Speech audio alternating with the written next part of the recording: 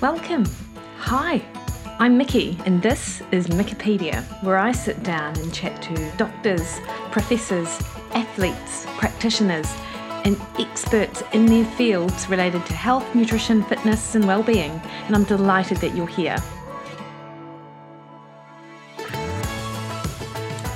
Hey everyone, it's Mickey here. You're listening to Mickipedia, and this week on the podcast, I speak to Dr. Charles Price, or Chad, about bone health.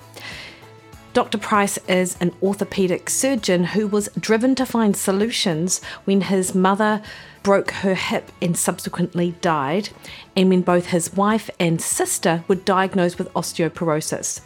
This led him down the path of researching nutrition compounds beyond calcium that allowed the bone to be resilient and dynamic. And that's the structure of the bone that provides flexibility, resilience, and toughness. So today on the podcast, we speak about this nutrition compounds, and in addition to that, discuss the utility of using DEXA for determining bone health. And Dr. Price has some really great views on that stuff as well. So we do like quite a big picture on bone health that goes far beyond calcium. Of course, we discuss the utility of those calcium supplements, but also really hopefully you get the idea that it is way more than just calcium that we need to be concerned about. Dr. Charles Price is a paediatric orthopedic surgeon and faculty member of the orthopedic residency program at Orlando Health. He is a professor of orthopedic surgery at Florida State University College of Medicine and has authored or co-authored over 60 scientific research papers. And he has a book as well, and I've got a link to the book in the show notes. Dr. Price is also a certified sports nutritionist by the American Sports and Fitness Association. I'll pop a link to Dr. Price's book, as I said, in the show notes, and where you can find more information on Dr. Price and the supplement that we discuss in the podcast. Just a reminder though, before we crack on into the interview, the best way to support the podcast is to hit the subscribe button on your favourite podcast listening platform. This increases the visibility of the podcast out there in amongst the literally thousands of other podcasts, so more people get the opportunity to learn from the guests, such as Dr. Price, that I have on the show, because there's such a wealth of information. All right, team, let's head into the interview with Dr. Charles Price. Okay, great. I love it. I didn't know that Chad was short for Charles. Actually, I knew an American Chad when I was at university. It's not. I'm probably the only Charles Chad in the world. My parents had a friend named Chad, and my father's name was Charles. So to avoid confusion, they named me, I have my father's name, but they call me Chad. Oh, oh, that's great. It's been a constant source of confusion. I can imagine. So, Chad, Dr. Price, thank you so much for taking the time to speak to me today. And I'd just like to start by getting you to tell us a little bit about yourself and your background. Certainly. Well, I'm an orthopedic surgeon, and I've always been interested in bones my whole life. My mother was a registered dietitian, and so I grew up with awareness of proper diet. I didn't always follow her advice, but we talked about nutrition a lot at home, and I just took it as a part of everybody's life to have a balanced diet. And then I didn't really think about it much until two things happened almost simultaneously. My mother and my wife were both diagnosed with osteoporosis. My mother, very severe osteoporosis, and actually she died after a hip fracture. So I didn't want that to happen to my wife. And and I thought, well, gee, I'm supposed to be a bone expert. And orthopedic surgeons have largely not been a part of the osteoporosis prevention aspect. And so I was doing some research work with some bone graft materials and bone growth. I've had an academic career and published over 100 papers, and so I have a research background as well as a clinical background.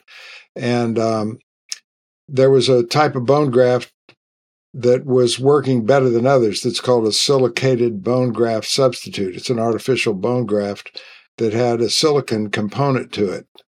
And actually, during my early training, there was something called Bioglass that was developed at the University of Florida when I was a resident. So I was aware of silicon as a potential bone graft healer.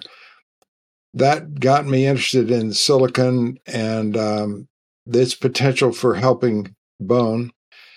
And from there, I got into the nutritional aspects of bone that have been overlooked. It just sort of hit me out of the blue that this was an ignored field for many, many aspects of bone health. Vitamin D was becoming much more known at the time. So a number of things happened together in the later stages of my career that made me aware that, what builds bone? How does bone form? How does bone remodel? What makes it do that? And I just developed a curiosity for nutritional aspects of bone healing, bone formation, osteoporosis, all of those things that were just made me real curious. Yeah, for sure. And it's interesting you say that because I speak to a lot of people about bone health and healing. And of course, we've known forever that dairy provides calcium, so important for bones. And that is probably that plus, as you said, vitamin D. Those are the two nutrients which people often think about with bone health and we just don't have, the general population doesn't have a really good understanding or awareness of other nutrients. So I get a lot of worried people, for example, when they have to remove dairy from their diet for a food intolerance reason, and they're really concerned about their bones. But then, Chad, like there are populations where they've never consumed dairy yet don't necessarily have issues with poor bone health. How do we sort of explain that? Why so many people have poor bone health? Or at least, if you don't consume dairy, but you can still have good bones, like Asian populations, for example. Right. Well, that's a great question because epidemiologically, or looking around the world, there are definitely areas that don't have as many fractures as others. And that leads you to say, well, what's in the soil, what's in the food, what's in the diet that protects them more so than others? First of all, I want to say that I'm not selling any products. I don't have any financial interests. It's just an academic curiosity. I've published a few papers, but it's a joy to hear and talk about nutrition. But those things I've also, really looked at the literature of those, and there are definitely some things that happen. Another feature of fractures is the shape of our bones. Some people, if you look at the hip, for example, the hip joint, the ball sticks out from the shaft a little bit, and that's called the neck. It's attached to the neck. Well, someone with a long neck is going to be more likely to break than someone with a short neck. So there are some factors that may reduce the risk of fracture. So with regard to vitamin D and calcium, that was the first thing that struck me, is that all of the bone health literature, the osteoporosis literature, and all those things that we talk about are directed more at the calcium content of bone. And vitamin D helps mineralize bone, and bone is mineral. And we think of a cow, if you go out into the wilderness or into a field, you'll find some bones, and they're calcium, and they're dry, and they're hard. But what they're lacking is the protein. And as I've been very involved in bone growth and bone health, and I really think that the neglected part of bone health has been the protein part of bone, which is collagen, like the collagen in your hair, skin, and nails. And people with osteoporosis tend to have brittle hair and brittle skin and brittle nails, which are collagen. Yeah. And if you take a wishbone, for example, you know what a wishbone is, right? They have wishbones in New Zealand, I'm sure. And, you break it and make a wish. Well, you have to dry it first. But if you take that same dried wishbone and soak it in vinegar for 3 or 4 days, it'll become rubbery because the vinegar takes all the calcium out of it. It's a fun thing to do. And you can take the calcium out of the bone, and the protein or the collagen is left. It's very rubbery, and you can't break it. So bone has resilience properties. Children actually have a lower bone density than adults do, but they don't break because they bounce. Their bones bend. So it's not just about the calcium content. And that was what was the focus of my study and research, in that the DEXA scan, which is used to measure osteoporosis, is simply a measure of the calcium content of your bone. And the calcium content of a piece of chalk is quite high. And you can you can pick up a bone from the field and go and x-ray it, and you can see the calcium in it. And you can do a DEXA scan on that.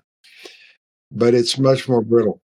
So, Chad, because I recently got a DEXA scan done because I broke my fibula bone earlier this year when I was running up a mountain, and I did this very unremarkable yet slammed half of my body onto my leg, basically. It was on loose ground, and I did a very good fracture on it. And so I got a DEXA scan to have a look at the state of my bones, in addition to a couple of x-rays to see how the healing has sort of gone over the last 5 weeks.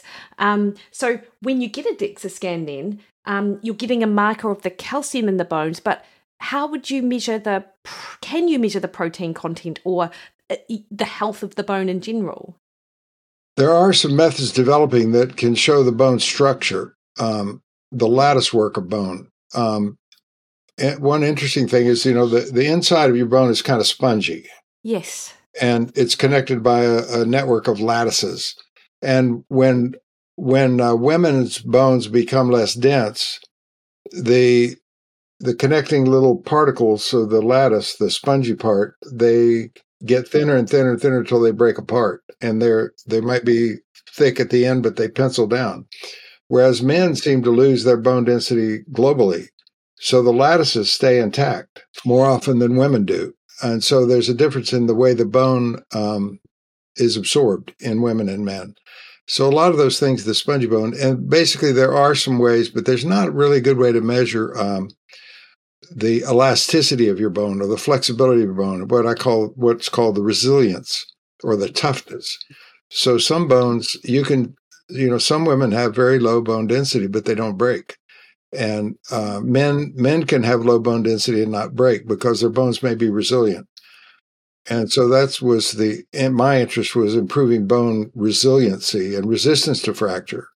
To get a little ahead of things, women that take vitamin K2, 100 micrograms a day, have a lower fracture rate than women that don't. And yet the bone densities can be the same. So if you give the same DEXA scan level, the same calcium content, somebody who takes a supplemental vitamin K2 will have fewer fractures than someone that doesn't. So it's not all about density. Well, that's interesting because I definitely want to get into the details of what's important for bone and what places someone at risk, and you've just mentioned one of those potential sort of risk factors. With regards to the prevalence of osteoporosis or osteopenia, has this been increasing over time, Chad? Since your research sort of career? Well, it's really, really prevalent, as you know, in Western cultures in particular. In the world, it's about 10% of women older than 50, and 20% over 60, 40% over 70. So it's pretty high. And I looked up New Zealand, and New Zealand has 1.6 million people with osteoporosis older than 50. And so it's very prevalent, particularly in New Zealand. And is there any reason for that sort of geographical difference? Well, obviously nutrition is a big factor, but many factors aren't understood. I have an opinion that's not based in fact. Yeah, but that's okay. But my particular interest has been in silicon, and maybe we could talk about silicon a little bit. A lot of our water management systems take silicon out of our water because silicon causes calcification of the pipes. And early breast implants were silicon capsules. There was, silicon. Anyway, they had a silicone Silicone is a plastic kind of thing made out of silicon, and it's silicone rubber, silicone, but that's not silicon. Silicon is the mineral, is the actual element. But the silicone capsules for breast implants would cause calcification around the capsule. So silicon has an effect in bone healing. And we take it out of our water in most Western countries. Rural people don't have as much fractures. Areas of the world with higher silicon content in their water have lower risks of fracture and lower risk of osteoporosis. So you could name one element that would help would be silicon. It's in some fruits, it's in bananas and things like that, but it's not very absorbable. Silicon dioxide or silicon, if you look at a nutritional supplement and it says silicon oxide, then that's a rock. Silicon dioxide is glass or sand or granite. That's 2/3 of it's the second, it's the Earth's crust, it's granite. That's silicon dioxide. And I do get a little annoyed with multivitamin makers who say they've got 2 milligrams of silicon in their product, but when you look at the label, it says silicon oxide or silicon dioxide. Well, you might as well eat a grain of sand. Well, that's interesting because a lot of the magnesium supplements are like magnesium oxide and they're attached and similarly very hard for us to absorb. Zinc oxide, most of the oxides are rocks. They're easy to put in a pill, but if you do a quantitative analysis, they can prove that it's in there, but you don't digest it.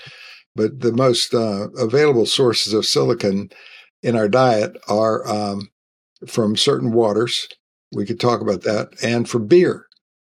You might like that. Yeah. So were you, like, on a scale of 1 to 10, how delighted were you to discover that beer was a available source of silica? Well, the hops, the process of brewing hops and, the hops and the barley and beer, and silicon is in nuts and grains and things like that, which we don't eat enough of. But so you can get it from oatmeal and barley and grains and green beans and things like that. But the beer, even the non-alcoholic beer, has a higher silicon content. But so that's how we find it. But the silicated bone graft substitute was what got my attention, and silicon was in the bone graft. What happens? Can I get a little scientific or not? Please do. I'd love it. Okay. Well, so why silicon? There's actually a study done in 1970 by a lady at UCLA, and for some reason I've forgotten her name, or Edith Carlisle. Edith Carlisle was a PhD at UCLA who said that bone won't form without silicon. And her research was overlooked until, I don't know, the mid-1990s. But she showed that silicon was essential for bone formation. Now, silicon, you can do a mineral content of our bone and we get calcium, but there's no silicon in it. But what happens is in the forming bone, there's lots of silicon. There's 25 times more silicon in forming bone than there is in mature bone. So is this including bone which is healing? Like, yes. Is that what you mean by forming bone? Or, okay, but also, of course, young bone as well. Young bone. Like growing children. Yes. Yeah, cool. And if women that have been in osteoporotic laboratory animals that have been fed a silicon-based diet get better bone. And they've done that with racehorses too. They put silicon in the diet of racehorses when they're growing. And they found that they have fewer injuries, more track time, better training, better compression. So most of the thoroughbreds now have a silicon supplemented diet. But because they have fewer fractures, racehorses can develop a fracture on the track. And but so what silicon is so silicon's in the premature bone. We've known for a long time that if you compress bone, like exercise is good for bone formation, because it's been shown that when you put stress on bone, it releases a negative electrical charge. And that negative, it's a crystal, so it creates an effect that releases a negative electrical charge. And that negative charge attracts the calcium ion because calcium is positive. Calcium is a positive ion. So the negative electrical charge that's generated from exercising and compressing bone builds bone by attracting calcium. So where does that electrical charge come from? Well, silicon's used in computers as a silicon's used in computers because it's a switch, and it's called a piezoelectric effect. That silicon can release a negative electrical charge. So in forming bone, you have higher content of silicon. If you exercise it, it generates a negative electrical charge, which attracts the calcium, and then it's done its job. Once the calcium is bound to the protein, then the silicon goes away. So you don't see any silicon in mature bone, or very little. So it's like a catalyst that brings calcium to the bone, along with exercise. So with regards to someone who might have osteopenia or osteoporosis, for example, in my DEXA, I had one of my hips is fine, the other one has osteopenia, my spine has got osteopenia. Taking something like silicon, in addition to potentially other minerals and having other good things for bone, that could enhance its, I could actually change what I might see on a DEXA scan in a year, 2 years, 3 years' time? Yeah, I think you would improve the toughness of your bone and you would improve the quality of your bones, because silicon also it strengthens the bonds of the protein. It couples the protein in your bone better and strengthens collagen. Women that take a silicon supplement also have differences in their nail, skin, hair, and wrinkles. So there's a cosmetic reason to take silicon. And a lot of the cosmetic ointments and things have silicon in them. Bamboo is a rich source of silicon. So you'll see a lot of products that have bamboo because silicon can improve the hair, skin, and nails because it improves the strength of the collagen or the protein in the bone. So that would be topical. So you could, and this is not bone related, but for example, skin related, looking for a product that had silicon that you apply topically could also benefit your skin, or things like that. Yeah, most of those wrinkle reduction creams have their bamboo, or they're something that has their coconut oils. Coconut is rich in silicon, and so the coconut oils, the bamboo type things. A lot of those creams, they probably don't know that they're putting silicon in it, but silicon's what's doing it. And so the high-end ones all have some kind of a silicon base to them. But the water is the best way to get it if you're not a beer drinker. But so the waters that have silicon in them are largely waters through volcanic soils, which surprised me a little bit about New Zealand, because I think it's mostly volcanic, isn't it?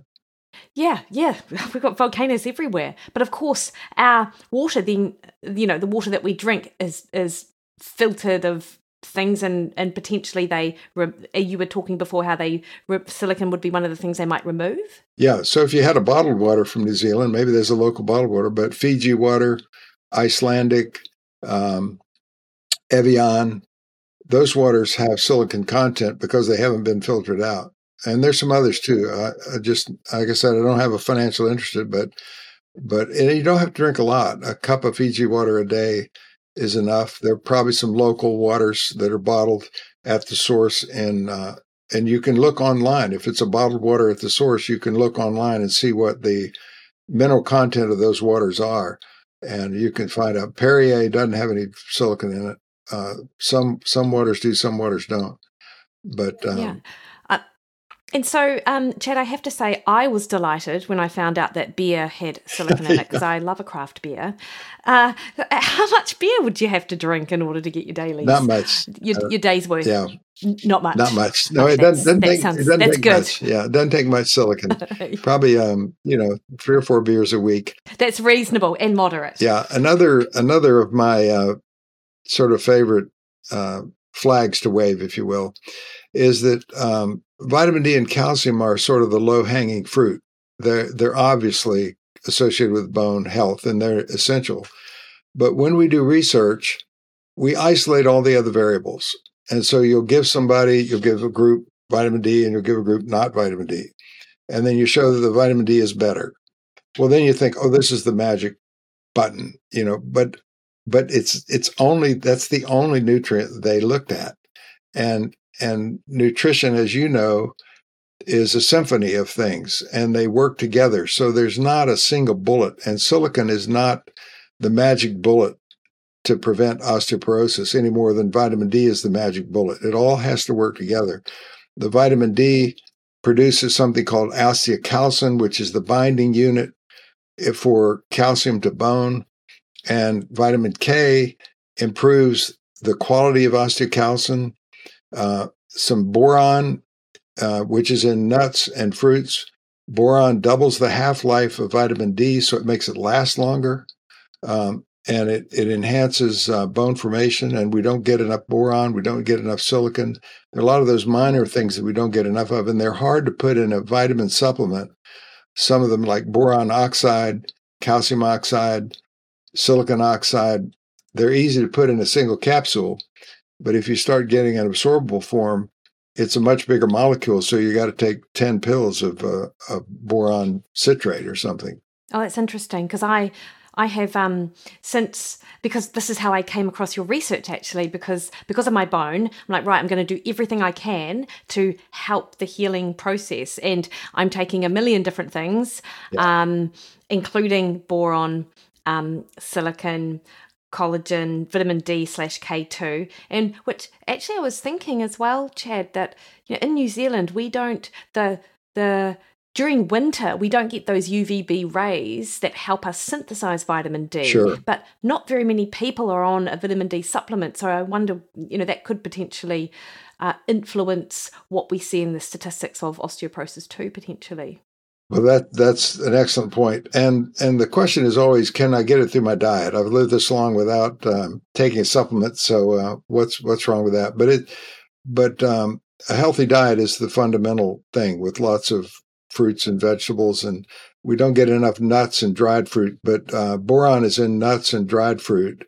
So if you're eating prunes and other things, then you may not need a boron supplement.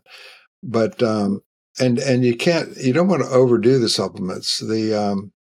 There's no need to, but you were saying that those things, I do think that supplements can help, and vitamin D is perhaps the most obvious supplement because we really don't get enough.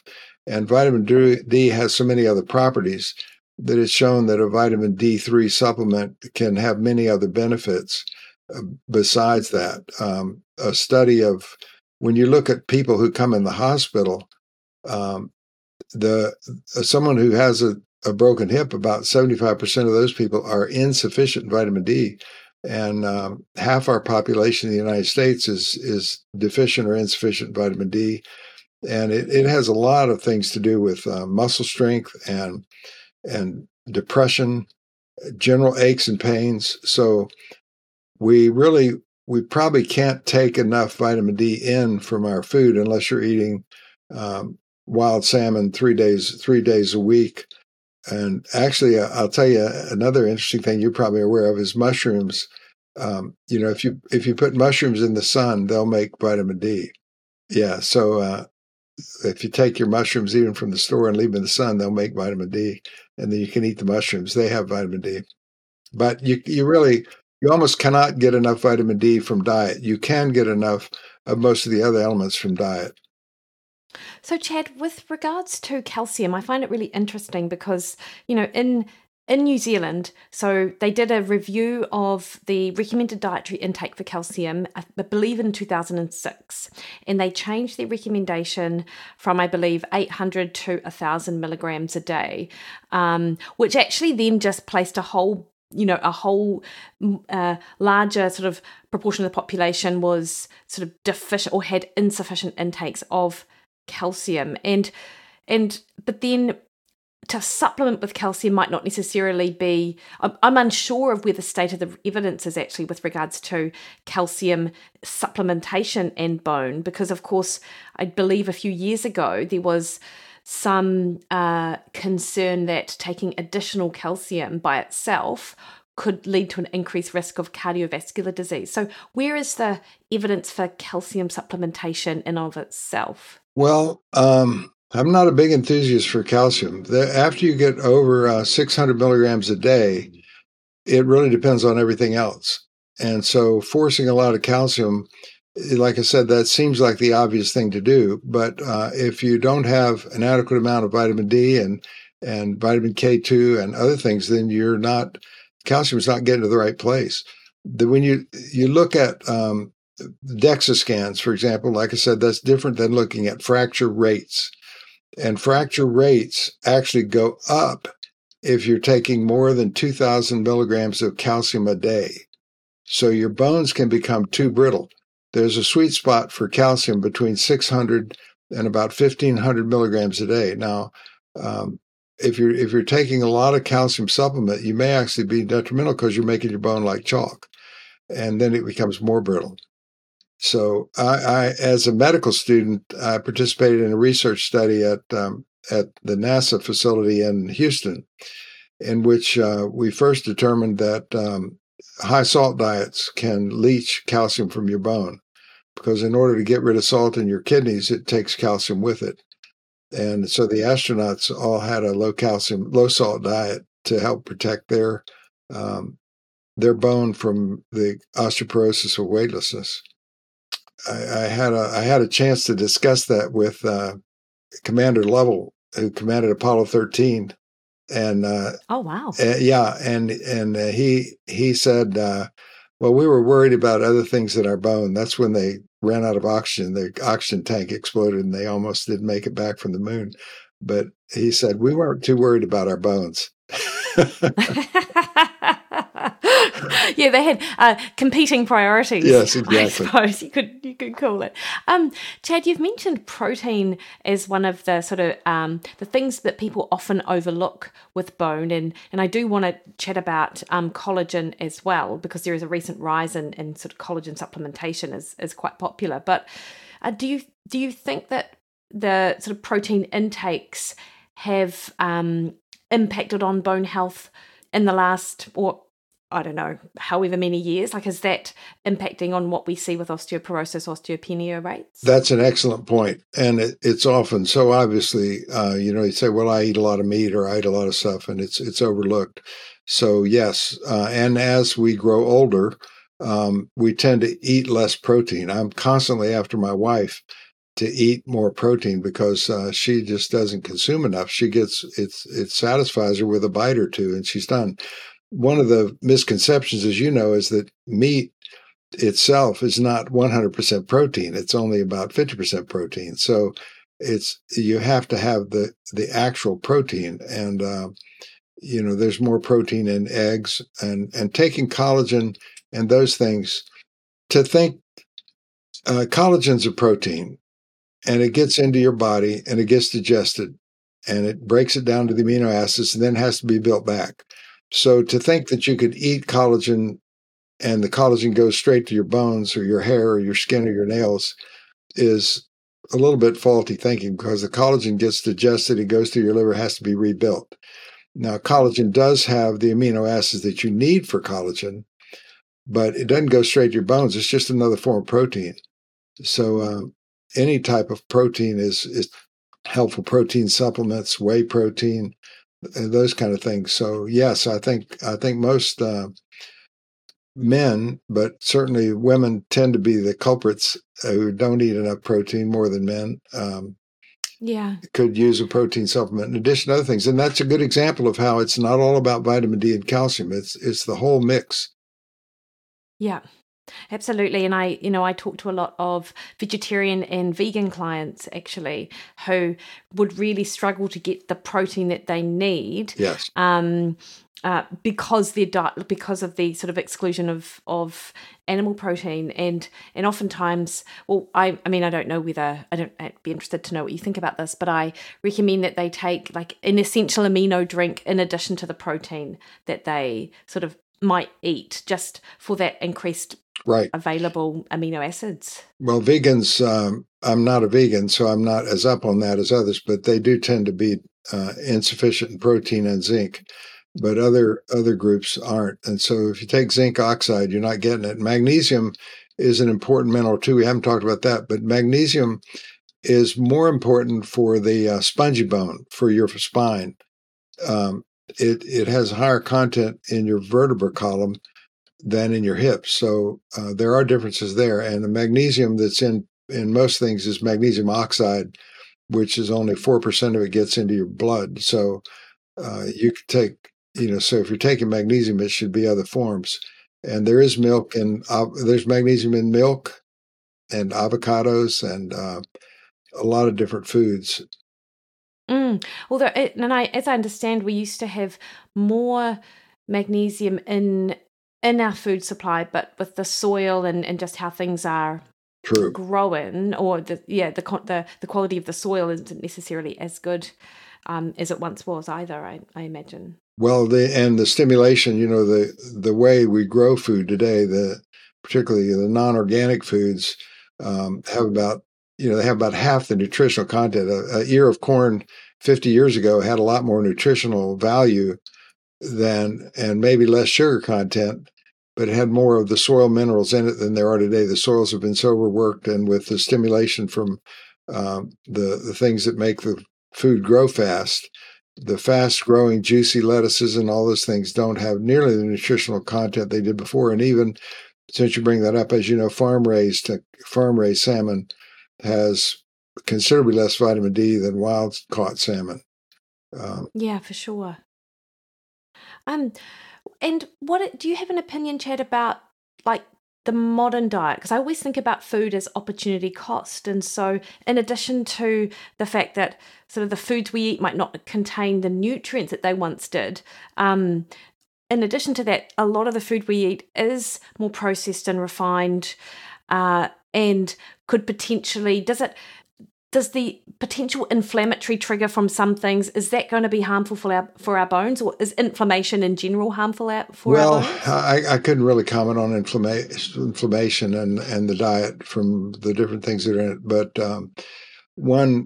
one paper, a suggestion has been that part of our obesity crisis is that the foods are the processed foods and the foods that are grown by rapid, large-scale production are insufficient in vitamins and minerals. So we may have a nutritional hunger that's unrecognized.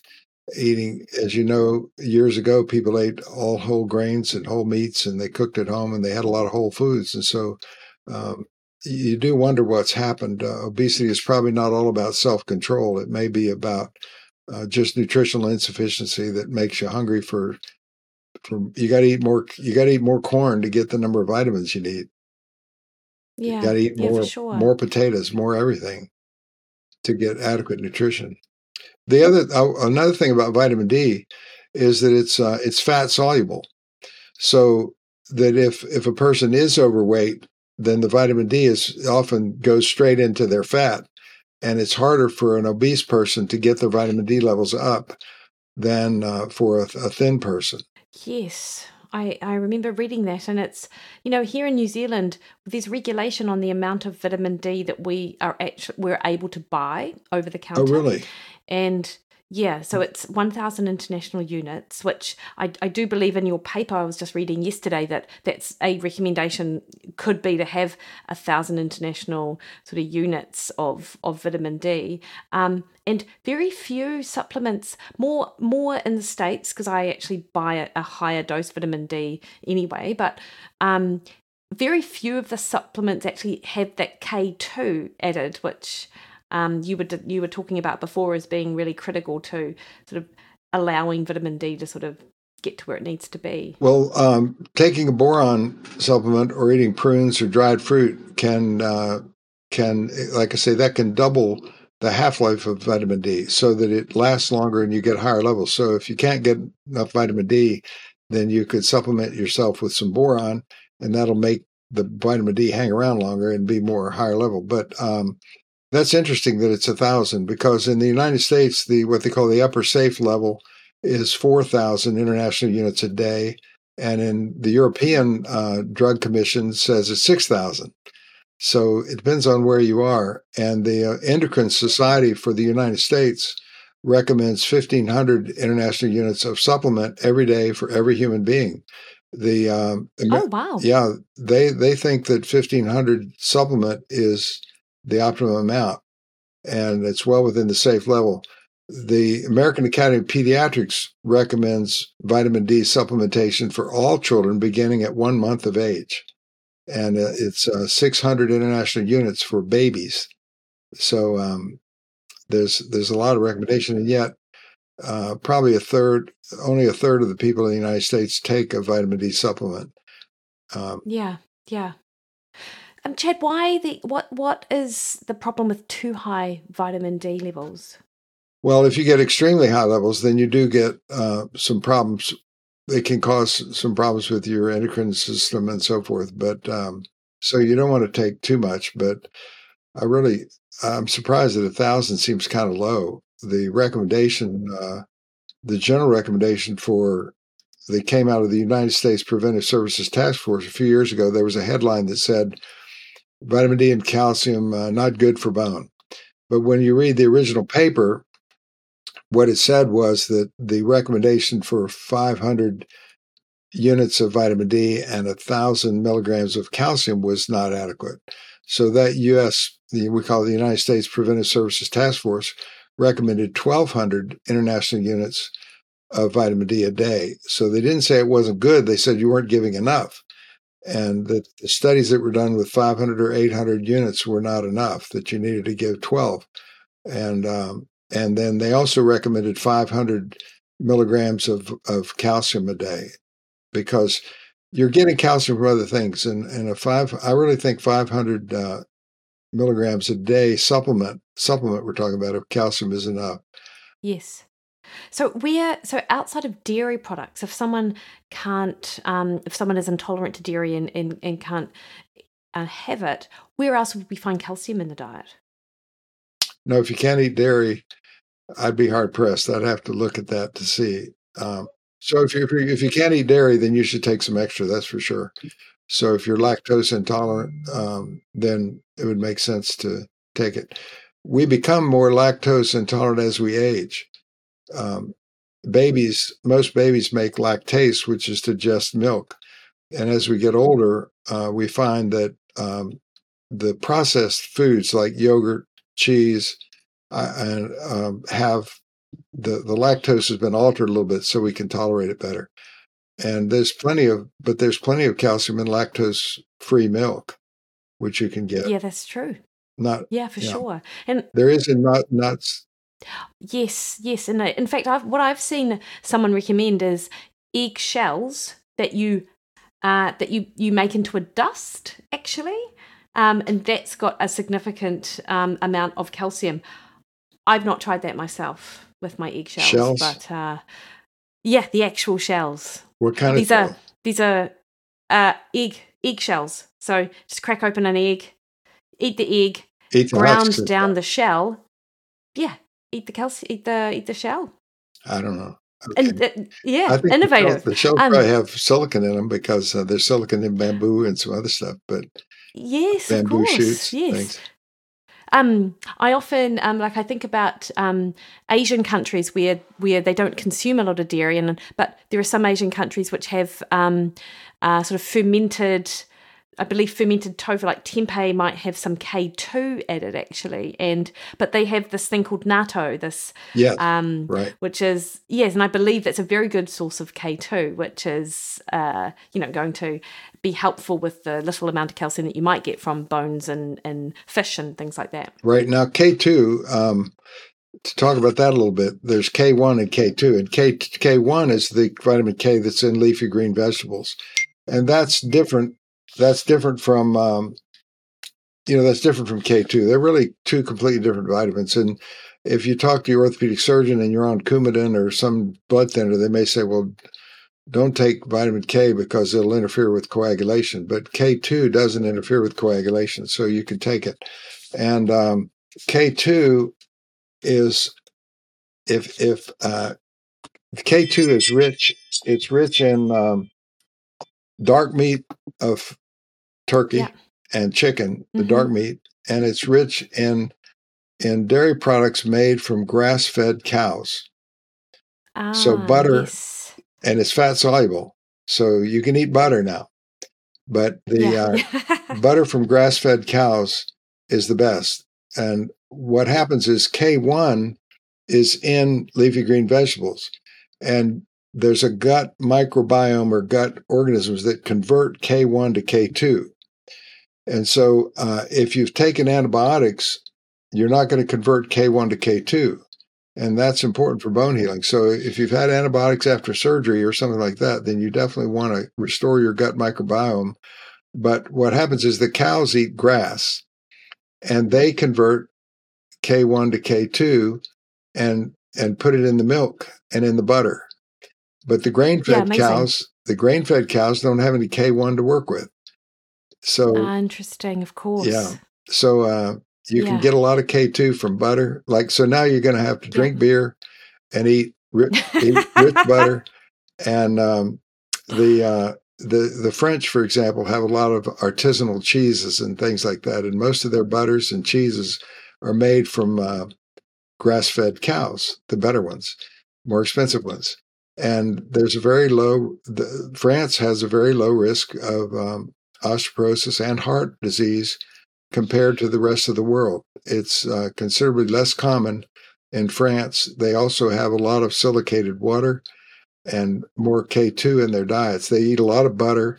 You would think that butter would cause heart attacks, but the K2 actually improves your resistance to heart attacks as well as your resistance to fractures. So there's a lot of reasons to take K2. Now, K2 is hard to process into a pill form. So it requires an oily thing like vitamin D3. So most of your vitamin supplements don't put K2 in it because it's expensive. It's very expensive, and it's hard to put into a capsule. Along with other things, you can make it like vitamin D often comes as a specific gel capsule. Yeah, it doesn't. Yeah. There's some in other ones, but it's hard to process. So anyway, K2 is very interesting to me, like silicon. So it's hard to get those. And those are just two that drink your beer and eat your butter. Eat your butter. You're a doctor I can get behind, Chad. That's excellent advice. And then, of course, one other topic which I'd just love to hear your opinion on is, of course, exercise. Because, we are an increasingly sedentary population. But as it's such an important part of maintaining our health and longevity. And I wonder just how much our lack of activity is playing into these increasing sort of rates of osteopenia and osteoporosis. So do we have information around that? Absolutely. No, I mean, I think that's quite clear. And you're right on target with that. The question is what type of exercise? And surprisingly, walking is not all that great for your bones. Interesting. Walking's not that great for your bones. People that run a lot tend to get nutritionally deficient in boron and magnesium in particular. But what you need is the compressive exercise. And there's an exercise that's simple to do that has been shown to increase bone density, and that is called a heel drop, where you stand up on your tiptoes, and then you drop down and land kind of hard and just sort of jolt yourself a little bit on the ground so that you get a compression. Now, you don't want to jolt yourself so much that you get a compression fracture of your spine, but you jar yourself a little bit. So you raise up on your toes and just kind of let go and drop as much as you can tolerate. And if you do 50 of those a day or even 3 times a week, it improves your bone density. So it doesn't require a lot. So skipping would be an option. Stepping. Then that's essentially skipping, like with a skip rope. Exactly. With a jump rope. Skipping, jumping, those kind of things are better. Walking's good. Don't get me wrong. Walking's great, but but swimming and those kind of things, there are better exercises. Tennis is really good for bones. Those kind of the stop start kind of things. The mechanism in our walking, Yeah, and I understand that resistance training with the stress that sort of stresses the bone and muscle and that tension between the two tissue is bone strengthening as well. Right. All the exercises that use your muscles compress the bone. So any exercise is good. And as the physical therapists say, if it's physical, it's therapy. And so I love it. If it's physical, it's therapy. So there's a lot of truth to that. Yeah. Chad, now, can I ask, your wife's osteoporosis, like, have you been able to sort of determine the progression of that over the years with the things that you've helped her put in place? Well, interestingly, I have other relatives too, and one who had severe osteoporosis had 5 fractures, fragility fractures, we call them, my sister-in-law. And but since she's been working on the nutrition that I told her about for the last 8 or 9 years, she calls me regularly and says, I took a horrible fall yesterday. I had to go to the hospital and get stitches, but I didn't break anything. And so there's a lot of anecdotal information that the bone density, my wife's bone density has not changed. It has not gotten better. It's not gotten worse. But she's also taken some falls and not broken anything. So once again, the DEXA scan is an artificial measurement. It is a measurement of the calcium content of your bone, but it doesn't tell you the toughness or resiliency of your bone. So the answer is there's not a real way to tell if you're improving. But if you will do those things and try to take some, in addition to calcium and vitamin D, they're critically important. But if you do some other things too, like the silicon, the vitamin K2, some boron, there's something called inositol that we haven't talked about. I've heard of inositol. Inositol used to be called vitamin B3, but we can manufacture inositol a little bit. And what inositol does is it facilitates transfer of calcium across cell membranes. So animals, that's again why 500 milligrams of calcium is enough if you take some inositol. And I forget what it's in. It's in cantaloupe, and I think it's in some other. It's not much in our diet actually, but you can buy it, myo-inositol. You don't need a lot. Yeah, myo-inositol. Yeah, but it improves the mineralization of bone. There are studies in experimental animals that show that if you give an animal vitamin D and calcium and inositol, the inositol improves their mineralization by 44%. So the ones that don't, that's amazing. The ones that don't get inositol, and our diets tend to be inadequate in inositol. So if you add some silicon in the water, some vitamin K2, whether it's butter or supplement, and some inositol, some boron, those are 4 things that you could add that will help. And there are other things too, and those improve your bone resistance, your resistance to fractures. It might not improve your DEXA scan, but it'll make it so you can bounce better. And that's the thing, right? That you might not see it on the scan, but if you fall and you don't get a break, then that is proof in itself that these dietary strategies are contributing to better bone health, even if you can't see it. So if you look at absolute fracture rate, the fracture rate goes down when you do these things, even though the bone density may not go down. And another thing for you, you've had a fracture of a minor bone and probably was a significant fall. But on the other hand, anyone who's had a fracture after the age of 25 has an incredibly increased risk of additional fracture, because when you heal a broken bone, it takes minerals from your other bones to heal it. Yes. So if someone breaks their leg, you can measure a loss of calcium in the opposite leg while that one's healing. So anyone who has a broken hip on one side has a much, much higher risk of broken hip on the other. It's not just because they're at risk, it's because their other hip loses density. So I would say that any of your listeners who've had a broken bone need to really take their bone health seriously. If you've never had a broken bone, you're better off. But that first one can create a cascade effect that generates additional broken bones. Yeah, and that is definitely something that was in my mind when I was researching and getting all the things, being the best student ever, actually, for helping with all of the supplements that you mentioned, other than inositol, I'm just taking because I figure now's the time to do this whilst I'm healing. Yeah. Well, and it's never too late. It would be better to start when you're a teenager for sure. But it's kind of hard to go back and do that for most of us. Yeah. So, but you can look forward. You're right. It's there is a point in time when it is too late, but we're not going to know about that. But you can make a big difference in adulthood. The literature is quite clear that if you do these things as an adult, that you can decrease your fracture risk. And of course, the other thing, if we're talking about fractures, is to, fracture proof your house. Get rid of the throw rugs. Make sure you've got some light at night. You can do some balancing exercises. Simple balancing exercises are just practice standing on one leg, practice getting up out of a chair without pushing or holding on. When you're standing around, try to stand on one leg as long as you can, or stand on the other leg. You can practice your balance in simple ways. And I feel like, Chad, you've given people plenty of those practical tips, but also hope as well, because when someone gets a diagnosis of osteopenia, osteoporosis, you can feel a little bit hopeless, actually. So to know that there are steps you can take that helps delay progression and potentially improve, I feel like that's really encouraging. Yeah. If you do have a fracture, like a hip fracture, there's some, not all doctors do this, but you mentioned the 1,000 unit level, but they should, if you have a fracture and you go in the hospital, they ought to measure your vitamin D level at the same time.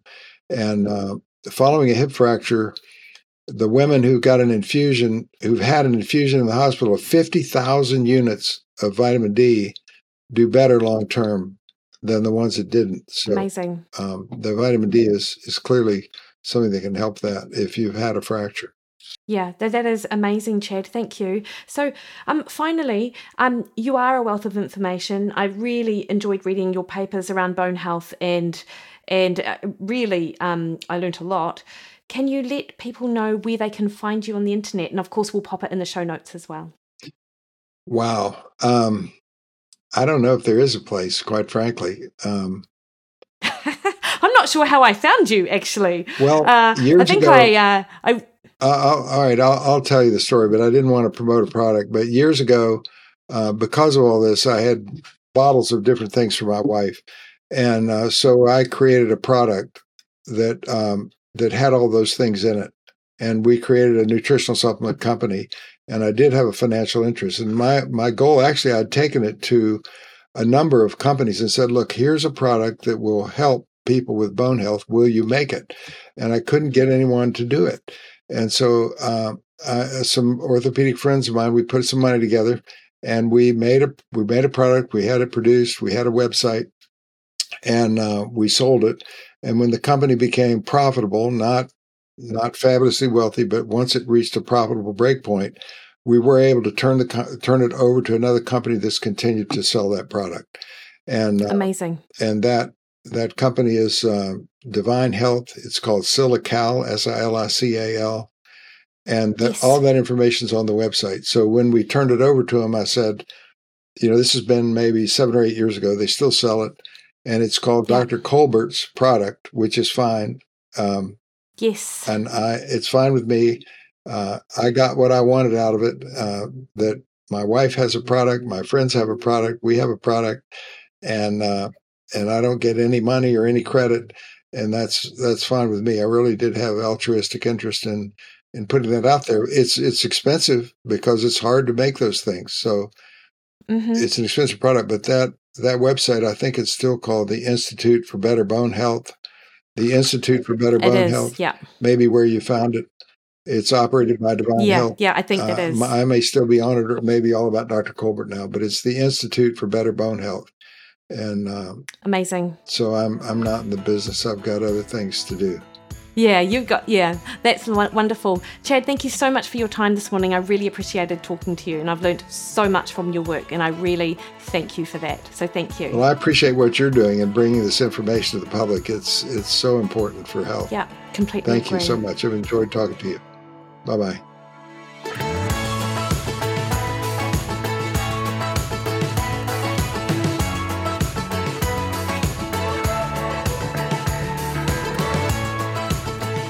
Alrighty, so I came across Dr. Price, as I'm sure that you can appreciate, after I broke my bone earlier this year. So it was really great to do a bit of a deep dive and sort of check off a lot of the things that I'm doing in relation to some of his recommendations. So yeah, it was a really good opportunity to do that. All right, team. So you have a great week. And next week on the podcast, I speak to Tommy Wood, who has been on the show before. This time we talk about brain health. So that'll be a great interview.